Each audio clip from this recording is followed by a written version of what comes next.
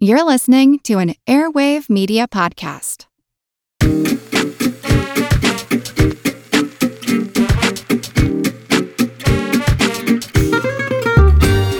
Hannah supports her sisters. She's a source of money, encouragement, and advice, and seems to ask for nothing in return. In fact, she's so giving and self-reliant that her husband Elliot begins to believe that she has no needs. This seems to be the spark that ignites his infatuation with Hannah's sister Lee. It also leads her sister Holly to rebel against what might be called Hannah's regime of care, only to marry another of her dissidents, her ex-husband Mickey. Today we discuss Woody Allen's 1986 classic and try to figure out why those closest to Hannah need to escape her goodness to find themselves, and whether a loved one can be too perfect for our own good. This is Wes Alwan. This is Aaron Alanik. And you're listening to Subtext.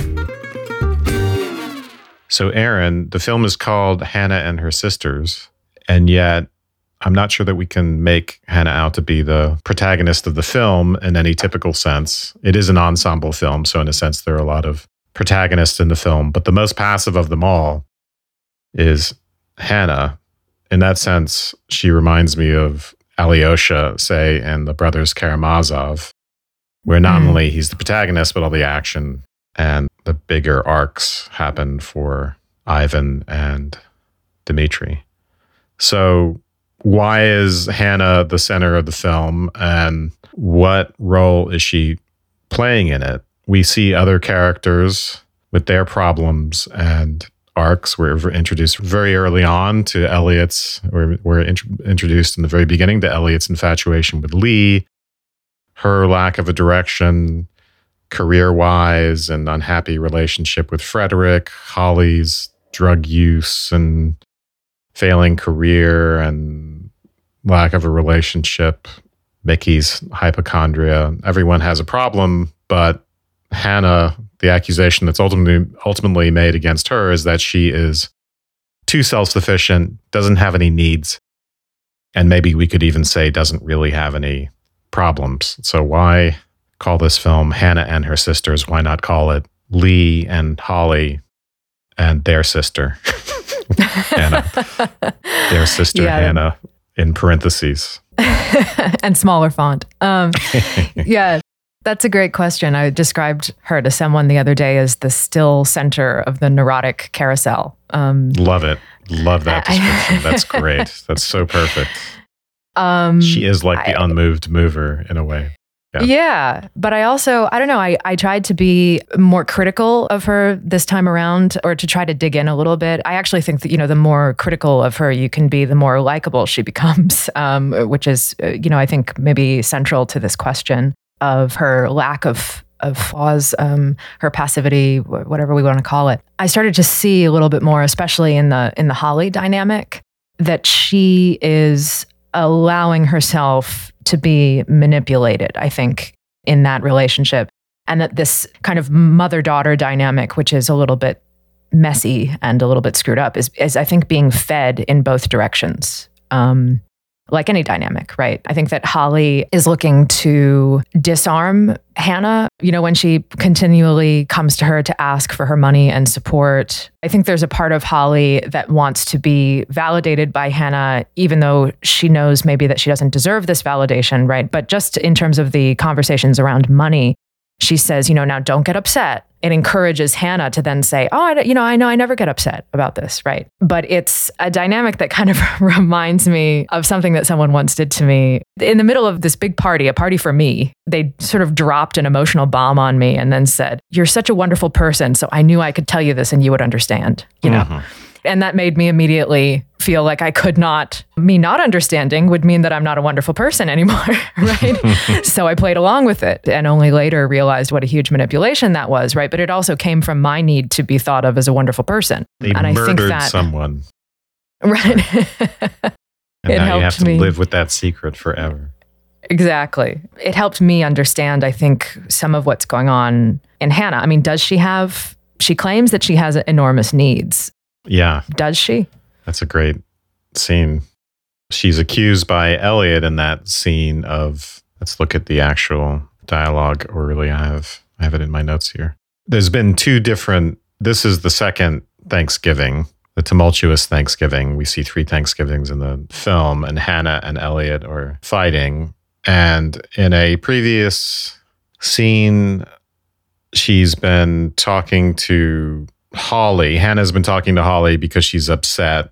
A script that Holly has written seems to be based on Hannah's life, and Holly seems to know far too much about Hannah's life, and that could have come only from Elliot, which of course means that it was fed to Holly by Lee. Mm-hmm. And this is the closest we get in the film to Hannah figuring out that she's been betrayed. So the upshot of the script is that she's too self-sufficient and has no needs. You're so giving and everyone relies on you, and then I think Hannah says, you make it sound like I have no needs or something. You think I'm too self-sufficient.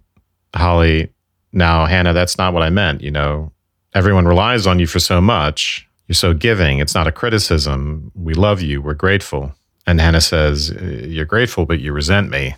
And then Holly comes back with you and Elliot. You mentioned to me yourself that you and Elliot were having some problems. So Holly is trying to reassure her at that point that she understands that she's not completely self-sufficient. So this accusation that's there in Holly's script, comes up again between Hannah and Elliot, where Elliot parrots those concerns. And obviously, again, the script has been based on his report. Hannah asks him if he finds her too giving, too competent, too perfect, and ultimately, too disgustingly perfect. Yeah. And ultimately, he said it's hard to be around someone who gives so much and needs so little in return. She says, I have enormous needs, which is the line that you just mentioned, which is an interesting way to put it, using this word, enormous. And then Elliot says, well, I can't see them and neither can Lee or Holly. This is really the climactic moment of the film, at least for Lee and Hannah and Elliot, these scenes at this Thanksgiving. So anyway, she has enormous needs, she claims, but does she? Well, earlier in that conversation with Holly, Hannah says that she has problems, she sort of admits to these problems, but she doesn't want to bother everyone. And Holly says, that's the point. I'd like to be bothered. These problems, of course, stem from the fact that Elliot is being kind of emotionally abusive to her, right? Because of the affair with Lee. And prior to that, perhaps she really didn't have any problems, which is what caused Elliot to run into Lee's arms in the first place. I think that what's most interesting for me in this scene, so we have this conversation with Holly and Hannah, then we have an interlude in which the mother, I think her name is Maureen O'Sullivan, comes into the kitchen and praises Holly for her script and says that she loves the character of the mother, who's just a boozy old flirt with a filthy mouth, right? Yeah. It's a minor moment, and you think it's just a laugh line. In fact, I think it casts Hannah's reaction in a very interesting light. Hannah has a right to be upset, of course, by the content of Holly's play. But I think the contrast with her mother's maybe self-awareness or unself-consciousness highlights Hannah's own need to control people's perceptions of her. Maybe this is why she refuses to share her problems with her sisters. In other words, she resents being perceived as having no needs, but she would do anything rather than admit a flaw or a lack that would produce a need. So maybe the question isn't, does Hannah have needs or not? Maybe the question is, will Hannah admit what those are and place herself in that position of vulnerability to allow other people in?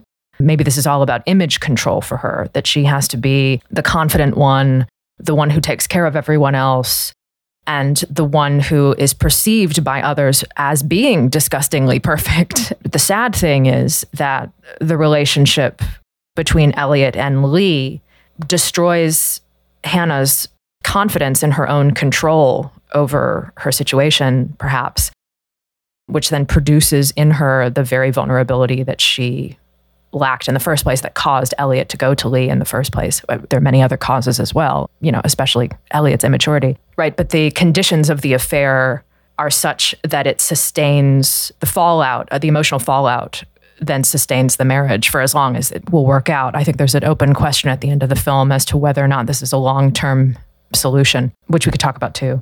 Yeah.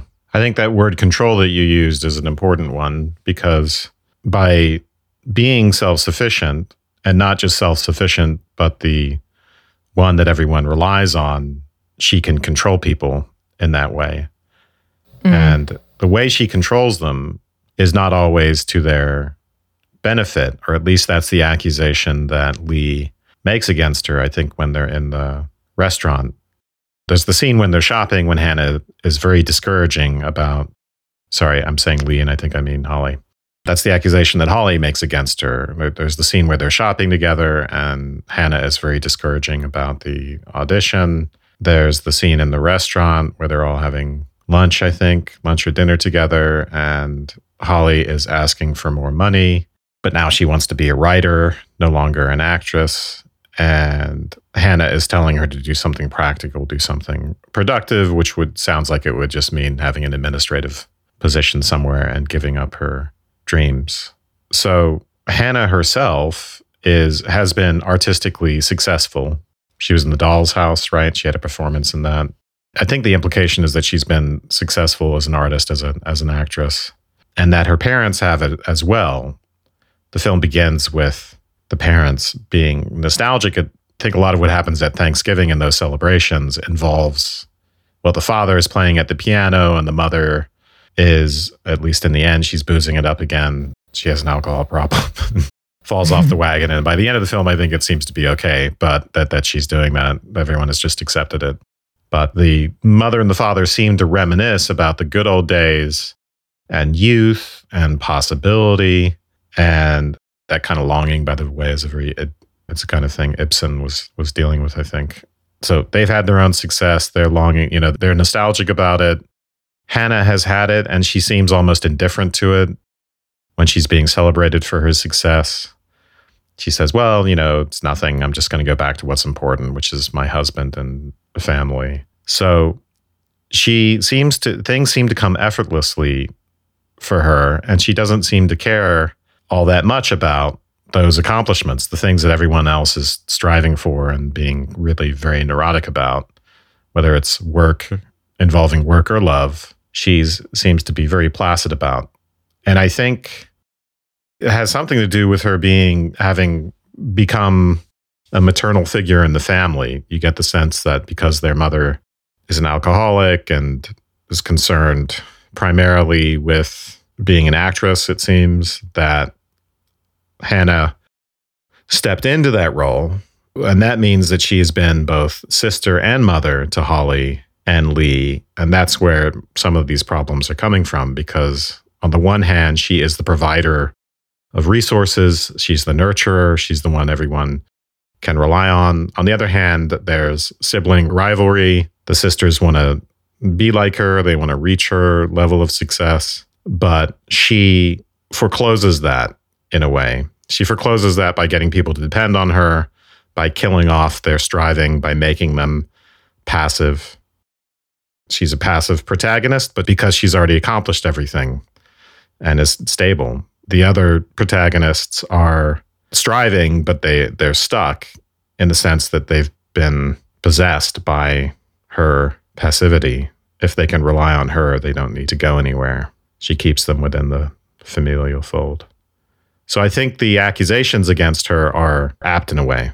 The question of A Doll's House and of her playing Nora is a really interesting one because, of course, that play is about a woman who seems to be the perfect housewife, but who walks out on that role in the end.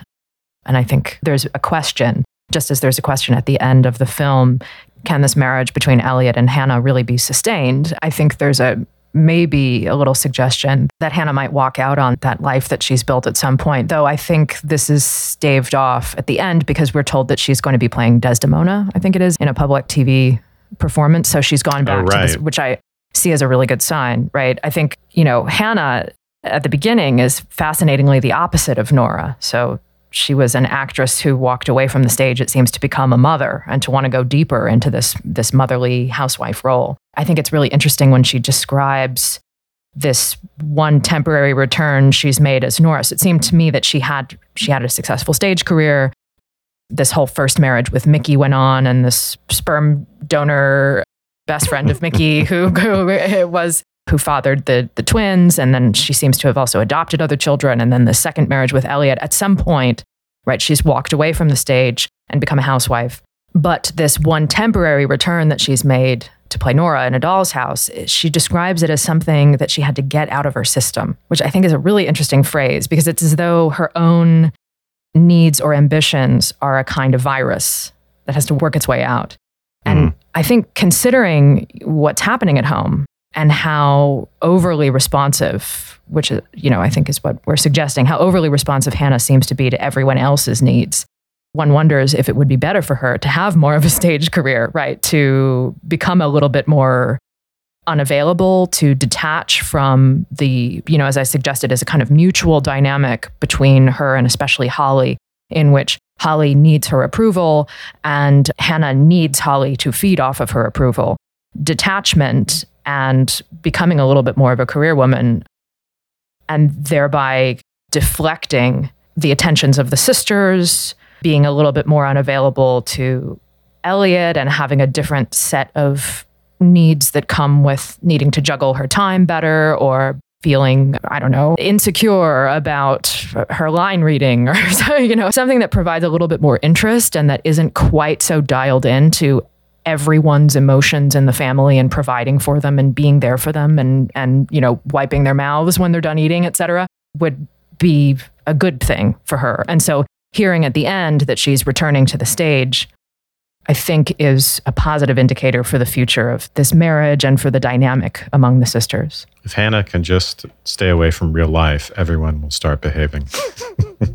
Well, isn't that terrible that this is what I'm suggesting, right? That everyone just needs her to, back off? I mean, I don't know that I agree with this as a solution, but I think that this is what the film is suggesting.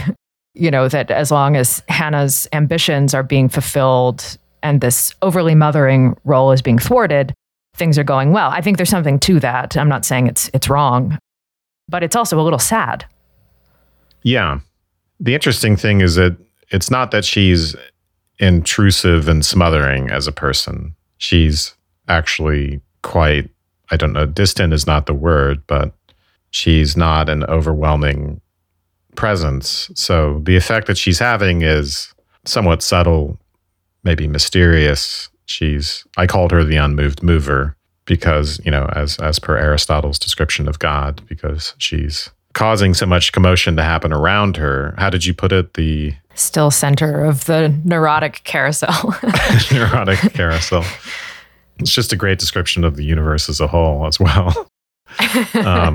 So she creates all this motion in virtue of being unmoved. That's her power.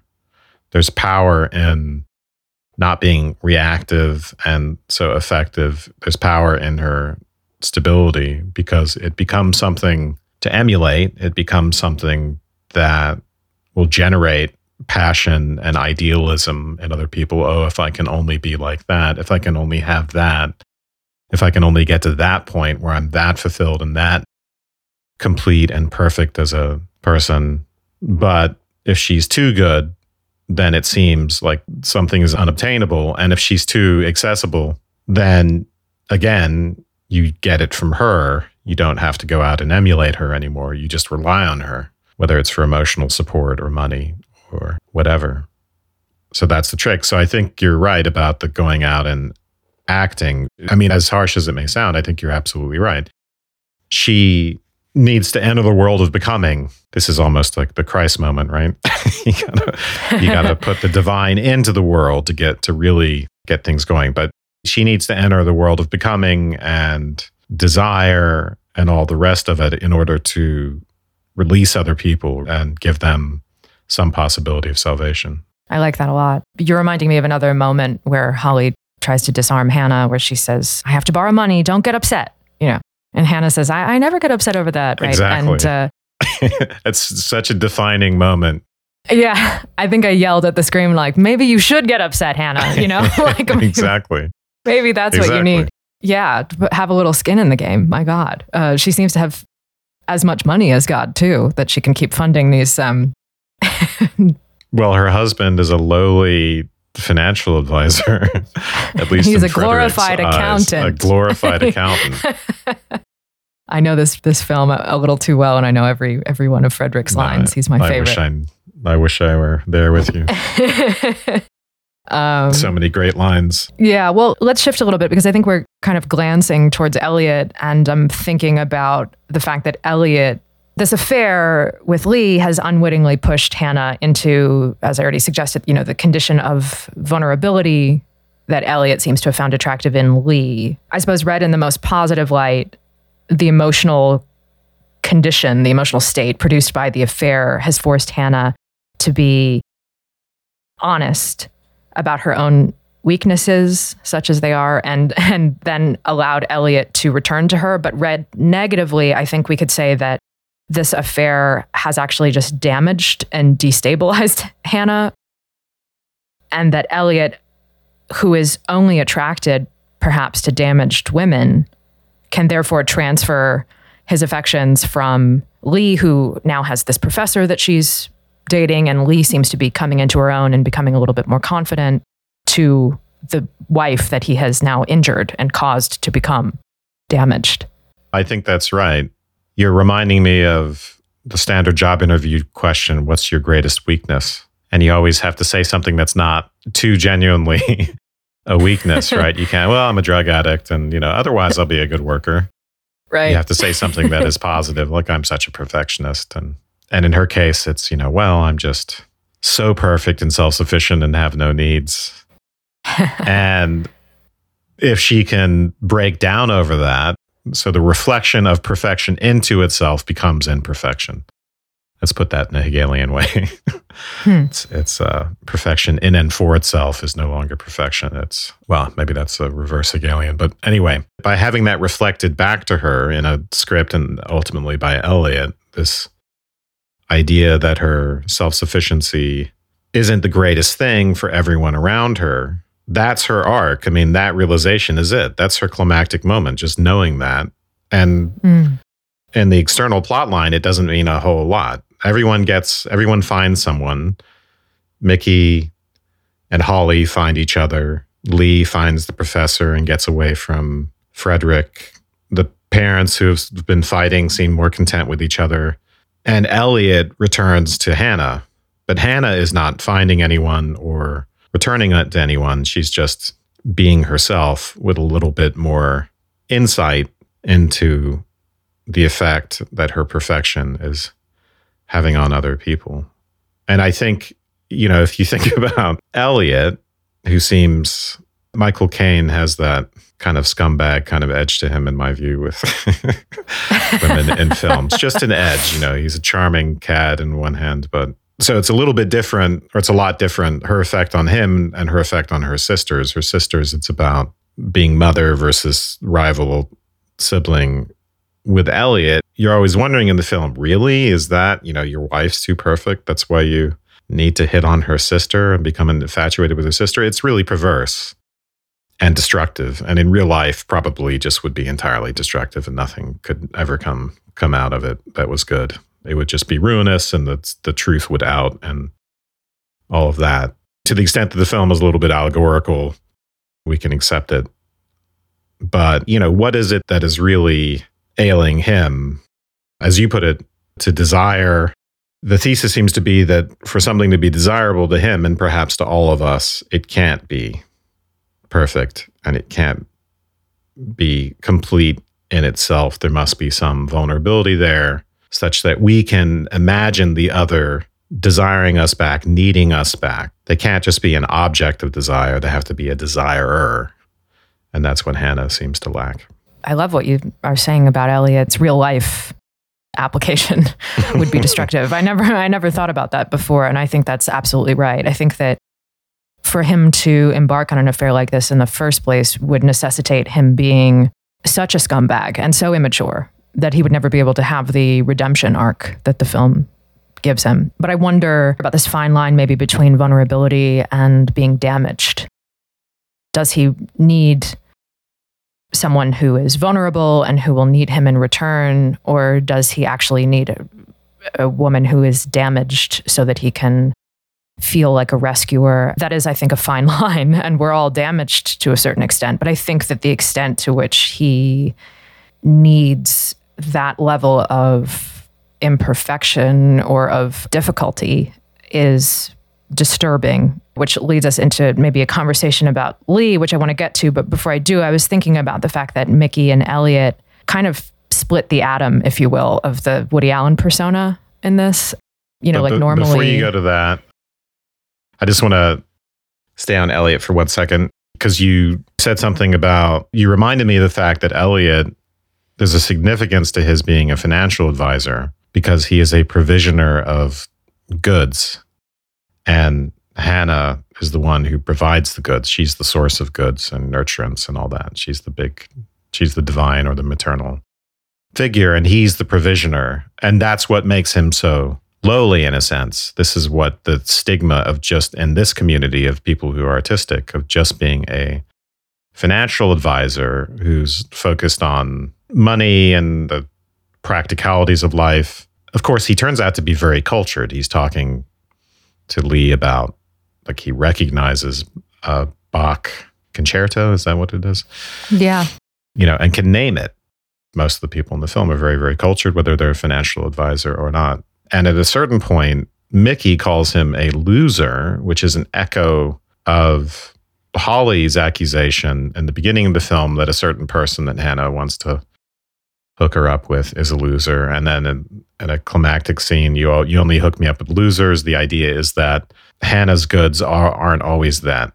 She's foisting substandard goods on people. It turns out that this is the thing that Holly is going to have to get over. She's going to have to get over this idea that all these men who might actually make good partners are losers. And that's the only way she can end up with Mickey, who she's already rejected as a loser in the past. But in any case, there's something to this idea that Elliot is actually a loser because he's successful in these more practical terms. And it's the domain in which Hannah functions as well. Although she also functions as an artist. She has both sides. And the way he gets out, the way he transcends that position of being simply mundane and a provisioner of goods, the way he can be something more is to be involved in this infatuation with Lee in the first place, and ultimately to induce some vulnerability in his wife, or as you're putting it, damage. And I'm trying to think through the vulnerability versus damage question that you've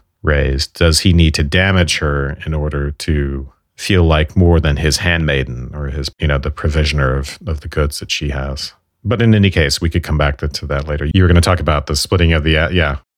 Sure. Yeah. I mean, I think that maybe this is braided with that because one wonders what kind of appeal Elliot would have for a woman like Hannah. If we're to take seriously that Hannah is this great dramatic talent, which strains credulity a bit for me because of her passivity and kind of her opacity, right? Like she's remote.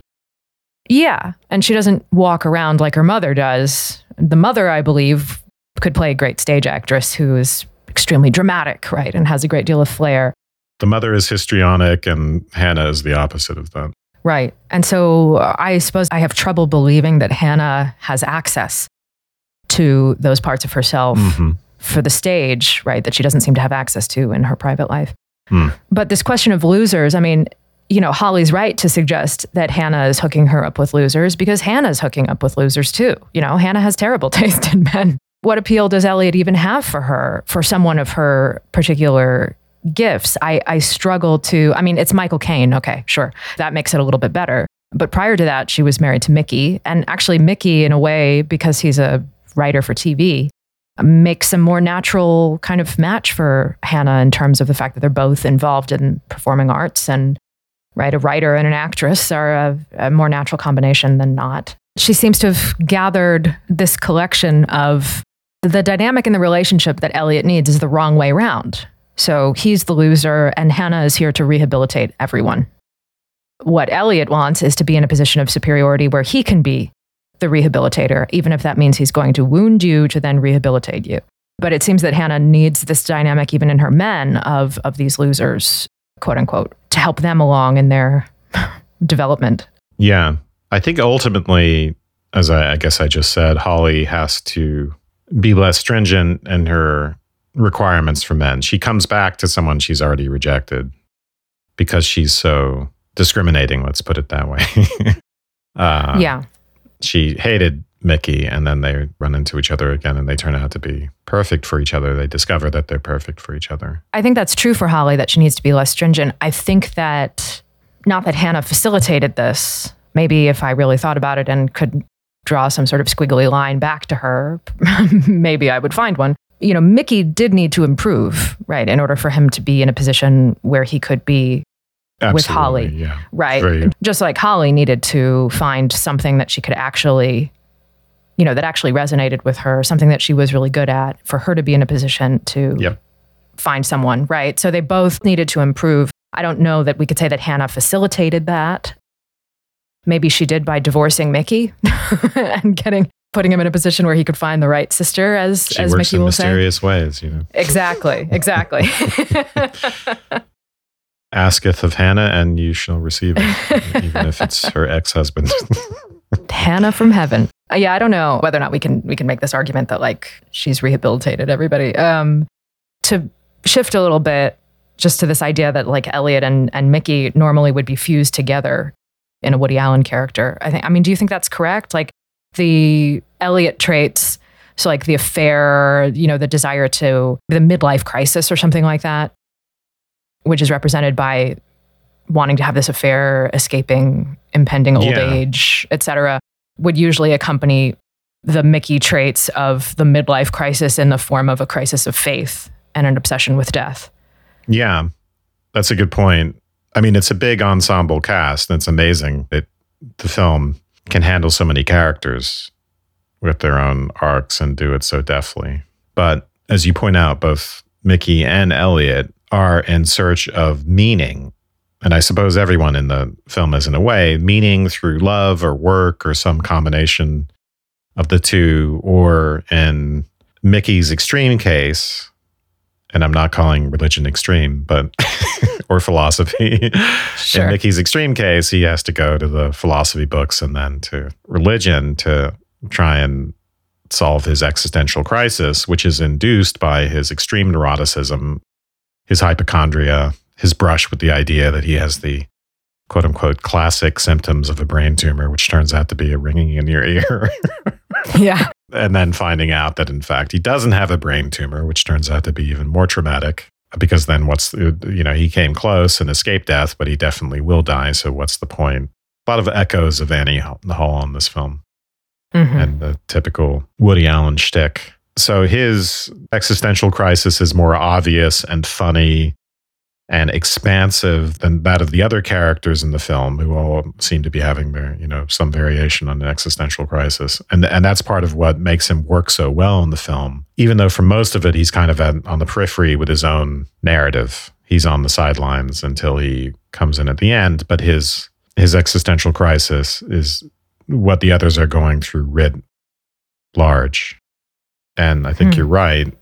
Elliot and him could have been combined, might ordinarily have been combined. But in this film, Elliot is not the typical Woody Allen character. Just the fact that he's a financial advisor, right? Woody Allen is thought of the most sort of ordinary type of occupation for him. He's wealthy, he's successful, he's even cultured, he understands the arts, he knows about the arts, but he can't be an artist. So that among this group of people, despite his success in practical terms, he's not necessarily going to be thought of that highly. He's in a lower caste in a sense. And his problem in his mind revolves strictly around being enamored of, being infatuated with this woman. It doesn't go so far as to, he doesn't think, oh, should I really be a financial advisor, or am I going to get ill? Am I going to die? Or any of the other, all of the neuroticism,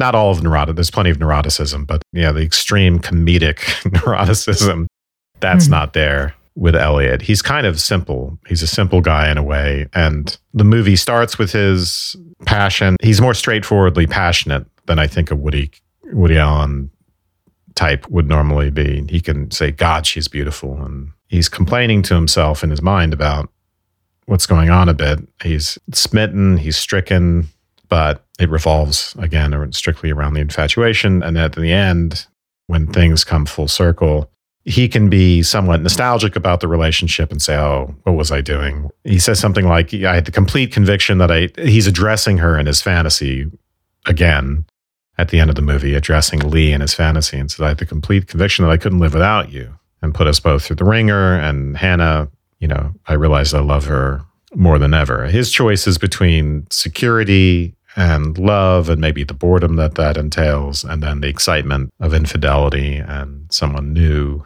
someone more flawed, I guess. So yeah, I love the fact that you call him simple, because that's exactly my thought. I hate that scene. I mean, I love it, but I hate it. Hate that scene when he's in his, with his analyst, and he says, for all my education, accomplishments, and so-called wisdom, I can't fathom my own heart, or whatever. And it's like, yes, he can. He's just way simpler than he wants to admit. He just wants to have his cake and eat it too. Just like any of these guys that are just looking for some excitement. And the convenience too at the end of this renewed happiness that he finds with Hannah, of course it coincides exactly with when Lee ends it. He suddenly has this realization that he loved Hannah all along, which is so convenient considering that Lee has said at the middle Thanksgiving, I think it is, right? Is it the middle Thanksgiving scene, which occurs very late in the film, the two Thanksgivings back to back almost, that she's found someone else and that she wants to move forward with him. Because by the time in the next Thanksgiving... That's the climax, really, of the film, and the third act is that second Thanksgiving. Yeah, both of the two final Thanksgivings are crammed together in the third act. You're also kind of making me consider the fact that, yes, it's a large ensemble cast, but there's tremendous convenience in the fact that Elliot goes for one of Hannah's sisters, and it's a film that revolves around the family, right? So everything stays within this large but sort of incestuous familial situation. I think keeping it in the family is a very efficient way to go as a lover or a filmmaker. But go ahead. And one of the things you're reminding me of is the fact that I think Woody Allen has mentioned, obviously the film functions very novelistically with these title cards, which kind of divide the film into chapters. And I read somewhere that he wanted to produce a film, the sort of effect that Anna Karenina's Split has, where you have Levin and his story, his crisis of faith on the one hand, and then, the dynamic with Karenin, Anna, and Vronsky, the love triangle, in the other part of the novel. But what I find, really interesting about the way that the film functions is that the family is kind of like its own tractor beam, pulling everyone back in. I think there's something tremendously appealing about this family, so I understand it very well. Maybe they're not so appealing as I think. This is the reason why this is admittedly my favorite Woody Allen film, is because I love this family, and I love the fact that the film is built around these dramatic tent poles of the Thanksgiving scenes, which like anybody would want to go to these parties, right? But notably, of course, Mickey is absent from the first two Thanksgivings because he's outside of the family. And, the relationship with Holly allows him to make an appearance at the final Thanksgiving scene, to be pulled back in to the family, to the fold. And I wonder if Hannah, we're comparing her to God, if she represents something that the family offers writ large, which is, a sense of religious type belonging and community, which Mickey has been ostracized from. And perhaps that's part of his whole mental difficulty in the first place. And then he finds his way back into community with others. Hypochondria is a very solipsistic kind of, a mental problem.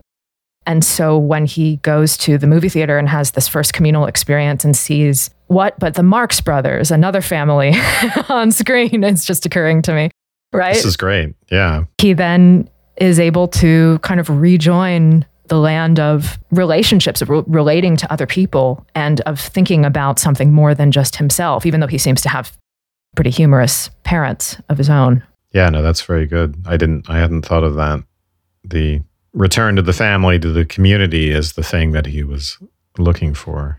I mean, how does he put it? He seems to solve his existential crisis before he runs into Holly again. And as you pointed out, in a way, they both solve things And that makes it possible for them to get together. I'm just looking for the way he describes this. So this is, I was just going to give the moment where, so sort of the upshot where he says, what if the worst is true and there's no God and you only go around once? Don't you want to be part of the experience? Stop searching for answers. And that you're never going to get, and enjoy life while it lasts. And maybe there's something more, and that maybe is a slim reed to hang life on, but it's all that we have. Mm-hmm. So he's come to terms with this idea that he's not going to find an absolute answer that he can lean on. And there's a parallel, of course, to the sisters getting away from having to lean entirely on Hannah and be completely dependent on her. Mm-hmm. So there's the question here of autonomy and whether the search for meaning has to compromise that in the sense that you find an absolute belief that you immerse yourself in, or whether you can believe to some extent, or maybe even be an agnostic, which sounds like what he's come to, and still have what you need to live and keep moving and to be sustained, but not be weighed down, maybe not be sucked into the vortex, whether it's religion or whether it's the fantasy of being a great artist or the fantasy of love. All of those things have to be, maybe have their proper place. You don't discard them, but they have to have their proper place in order to preserve some sort of autonomy. And then it's in that position that Mickey and Holly can find each other. Of course, Holly, for Holly, it is success. I mean, maybe it's a bit different with her, right? Because she's finding success, and that seems to be what stabilizes her. I don't know. I was trying to relate this back to what you were saying about community and family, because that is, I'm trying to square these two things, or maybe integrate them. Sure. So it's not just resignation to not knowing the answers to life. And it's not even just the realization that, okay, I just have to find a good woman, and that is the key. But I think, what you're saying about this larger idea of community is the key part. But go ahead. Yeah, I think read straight, or maybe, ungenerously, we can argue that, well, at the end of the film, everything's solved because everybody is now in a happy relationship, that's all you need, right? As you suggest, to find a good woman. I think what that's really about is about keeping things in balance, maybe, right? That each one of these characters is neurotic because they're out of balance in some fundamental way, and that getting into this series of relationships and of things, finding what it is that they need to satisfy whatever was out of balance in the various ways that you're suggesting, stabilizes them in such a way that allows them then to relate to others and to have positive relationships. So that what we're looking at is not the solution, but the post-solution state of affairs, right? These people have been able to work things out, and therefore to be in good relationships with other people. The person we haven't really talked about, though, that you brought up is Holly. I don't know that she wants, I think success is certainly a word for it, right? But I think that she feels inadequate. That's, her fundamental problem. Lee does too, to a certain extent, right? But I think Holly really, really feels inadequate. And I think the cocaine addiction is maybe, a symptom of that problem, something like a desire for self-sabotage being expressed in that, right? So she's on this continual quest to find herself and is taking all these detours to try to do that, and maybe to kind of prevent herself from being found, if you will. And the detours also require that she's constantly in debt to Hannah, which is the exact situation that she doesn't want to be in. She doesn't want to be beholden to Hannah. She wants to be out on her own, but she keeps putting herself in the situation where she needs Hannah, and perpetuates the sort of self-hatred cycle there. And so I think that what she gets in the end, or what qualifies as success for her in the end, is just having found something that she is good at, having found a role that she can play that will fulfill her, keep her out of the clutches, the maternal clutches of Hannah, and standing on her own 2 feet. Yeah. And give her something that she can say is her domain, independent of everyone else. Yeah, through most of the film, you just get the sense that she is just going to be this tragic, self-destructive character. and that she's has these pie in the sky impractical ideas that she's getting money for. One minute it's catering, the next minute, well, it's also acting at the same time. And then, no, I'm not going to be an actor. I'm going to be a writer. It's like that Arrested Development moment where Tobias, I'm going to be an actor. And then the little giggle afterwards. But, it's a nice touch to the film that this actually turns out to be a real calling for her, that she actually turns out to be a good writer, and that she hasn't just been searching in vain or being naive and unrealistic in the pursuit of her dreams, that she has just been temporarily down and out. So I'm trying to think through whether it's success that is transformative for her, or if so, what that means exactly. Is it because for the average person, the idea that they need to be a great this or that, especially a writer or a actor, is not the most practical solution for her life. Sure. And perhaps one, look at a film like this and look at it quite skeptically.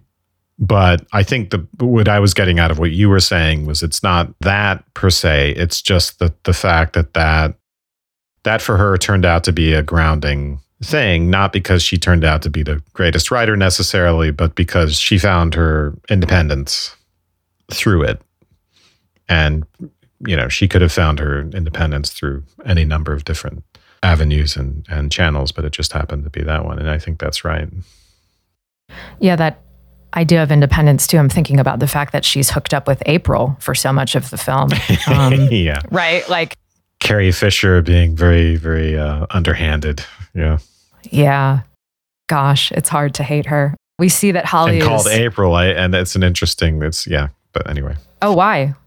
I don't know. I just thought there must be something to the fact that April's the cruelest month or something, or the nice. Springtime and Holly's winter Christmas dead. Yes, exactly. That's interesting. So April is the thaw, maybe, I don't know. But yeah, Steele's, what's his face? Yeah, Sam Waterston. Sam Waterston, what's his name? David. Richard David. David. Yeah. So yes, Steele's, David. wins the steals the audition, steals David. Just really, wow. Very destructive relationship. They're very competitive with each other, obviously. And then I wondered this time around if David, when they first meet him, I thought, is he negging them? Because remember when he asked them, he compliments their food, but then he asked them if this is their first catering gig. Well, also he says you're far too attractive to be caterers. Yes, right, which is like a perfect neg, yeah. Yeah. So, he's kind of terrible and exactly the wrong guy for Holly. It's lucky for her that he can identify his prey, identify vulnerability, and knows how to exploit it, and takes them both out on a double date. Oh my God, that is the worst. That is just the worst. And also the best. I mean, I love that montage of buildings over Bach's double violin concerto. It's sublime. And then April saying something intelligent about architecture. And then the whole thing about who's gonna be dropped off first, which is really wonderful. Oh, yeah. Meanwhile, I don't know how anyone could make Carrie Fisher look that unattractive, but they manage it. She looks like that scene. Is she wearing like a flight cap, or is that what that's called? Or the garrison cap that she has? She looks like she's parachuted over enemy lines or something, and she's wearing that cap and the leather jacket combo. It's so bad. Anyway. Oh, really? That scene is so painful when Holly is sitting in the back seat and we hear her voiceover after it's been decided that they're going to drop Holly first. And she makes that comment about regretting telling some roller skating joke about the Guggenheim, which it actually sounds like a really cute joke. And she calls herself a loser in this scene too, by the way. Yeah, go ahead. She puts herself down. I find it very, very painful. She says she can't tell jokes, that only her mother and Hannah can, but she kills them. Yeah, it's just obvious that she hates herself. She says she'll go get into bed and just take an extra Seconal or whatever, which is like, okay, Judy. That's pretty destructive. Well, at that point, she's trying to comfort herself. Yeah, I'll just go have some me time with some drugs. But yeah, right. maybe it's okay that she pulls herself out of it. Maybe that's actually indicative of the fact that she'll pull herself out of the situation in the end. But I just find that really difficult to watch, that whole scene. And it's an interesting counterpoint to Lee's little reflection in the cab where she realizes that Elliot has been flirting with her earlier in the film. Yeah, Lee's kind of the worst because she's known this whole time. And she's even lying to herself in voiceover. That's how I'm reading that. This is actually what I would call the inciting incident of the film, where it's about 9 minutes in and she's, Elliot has a crush on me. I wonder if he and Hannah are happy. And she has a buzz from flirting. That's the key thing, and complains about Frederick. But if you watch that first scene, this is why I think Lee is so not innocent. I won't call her guilty, but we see how subtly Lee is keeping Elliot interested in her, right? She praises him for the attention he pays her by suggesting some book that she was meant to find particularly meaningful, right? And then maybe she's not entirely aware of it herself, but she puts this image of her naked portrait into his head. I find that to be extremely inappropriate to do to your brother-in-law, right? And so I think she knows and she doesn't know. I think Lee is an interesting character because I think that for someone who is a recovering alcoholic, she acts as though she's still an alcoholic. I think she acts anesthetized. I think she's numbing herself with men now rather than with alcohol, and she gets off on this idea that she's the muse to a competent male artistic figure. I think that's the only way she knows how to relate to fellow artists in a way that doesn't put her in competition with Hannah, maybe even kind of reflects the relationship with Hannah, in which she can be the pretty sister, the beautiful sister that maybe Hannah draws upon in her, imagining this, of course, in her dramatic performances, perhaps. It's interesting to compare Lee and Holly. In a way, they are in very similar positions because they're not successful in work or love, but it's manifested actually in very different ways. So Holly has ambitions. She just is not making them work out. Whereas Lee still doesn't know what she wants to do when she grows up and is talking about taking courses at Columbia. Holly is looking for a man. Lee has one, and seems to be a very well-respected artist, but also he's an asshole. So, or maybe not an asshole. He's curmudgeonly. We'll just call him curmudgeonly. So he's curmudgeonly and older and doesn't want to be around people. So in that relationship, she has a kind of problem on her hands, but she's not as neurotically wound up as Holly. She's not bouncing all over the place. I like the way you put it. I think you said anesthetized. Mm-hmm. I had a similar. She's got kind of a dreamy quality, got a kind of sedated quality to her. She's happy just to be attracting men and doing that as her.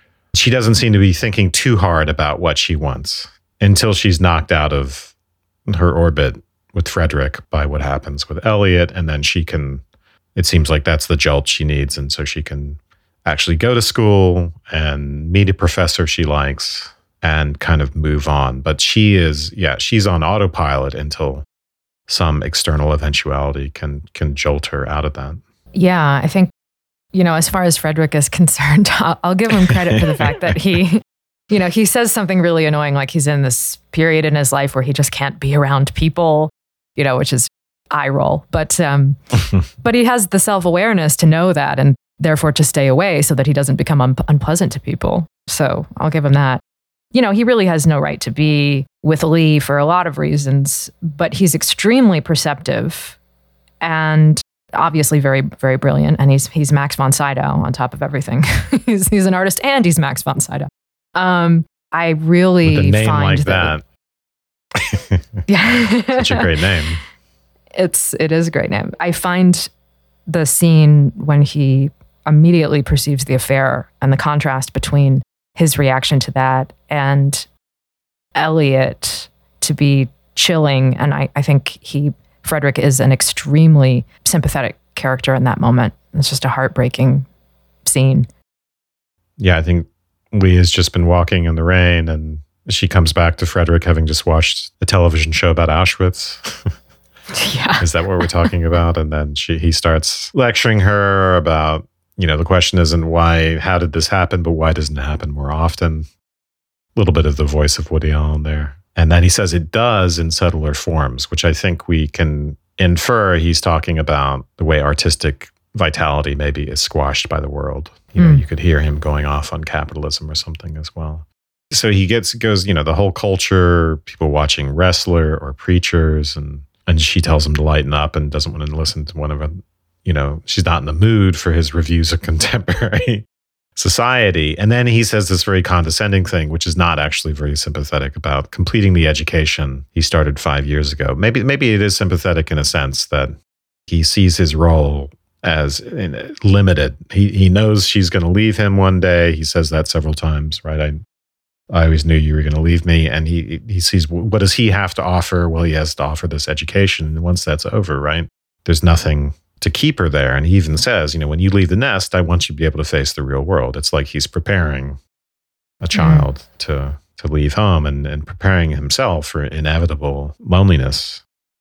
So I think you're right that, the moment, it's very touching when he says, I always told you you would leave me. Does it have to be now? You're my whole world. You're my only connection to the world.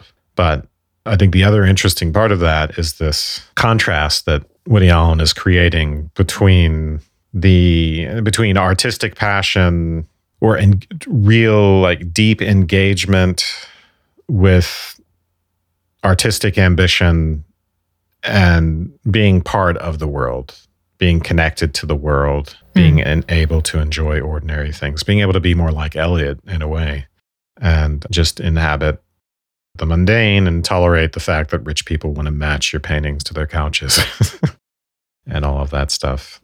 So, I think that's a dilemma that is often somewhere in the shadows in many Woody Allen films, this worry about the conflict between the social connection and being in the real world and then being an artist, and often La La Land. And how do you reconcile the two?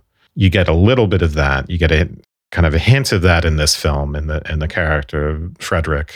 And more strongly, I think you get it in Holly, because she seems to be floundering because she's devoted to the idea of becoming an actress at first and then a writer. But on the other hand, you have characters like Mickey and Hannah who have done very well for themselves as artists, not just, succeeding from the standpoint of status, but obviously from the standpoint of financial success and self-sustainability. So it's an interesting, I don't know what else to say about that. That question seems to come up in Woody Allen films, despite the fact that Woody Allen himself obviously saw so much success as an artist and often has characters that are much like him in his films who are enjoying the success of being a TV producer or whatever, a comedian or TV producer, and some other kind of artist that could right there in the film. Yeah, I think Frederick, though, is an extreme case of the artist. He's the solitary figure on the mountaintop. I think his level of artistry we're meant to see as being above the more quotidian success of a TV writer, which is by definition, I think, more engaged, obviously, with people, and it has to be responsive to standards and practices. Yeah. Right. Yeah. Right. Excellent. Yeah. And same thing with Hannah, though. Hannah's a little elevated from Mickey because she's in the theater. Right. Frederick is in a category all his own. I think that's going to be more fraught, and the nature of painting is so solitary. I think that what you're talking about with this moment, the poignancy of this moment with Lee, is that he does have this realization that he needed to be more engaged in the world, but he has it too late, right? He says, God, I should have married you earlier or right away or something like that, when you wanted me to, right? He should have, in this Hannah way, right, put some skin in the game. He should have entered into the world of becoming. Is that right? The way you put it? Right. He should have. He didn't. He stayed in this realm of ideas with Lee, and now he pays for it. Of course, in the end, when we see the guy that Lee is with, visually, you immediately see that is working, and that's the right guy for her. Right. The fact that Frederick is so much older and, kind of odd looking, and his great Max von Sydow way is cantankerous. Yes. It's a visual mismatch as well as a, visually it's doing some work, I think, to show us how mismatched they are in reality as well. The kind of concern that, Woody Allen doesn't have when he's matched up with actresses. So we see that was wrong. But I suppose, the poignancy of that moment comes when he realizes that he should have invested more in reality and less in this realm of ideas.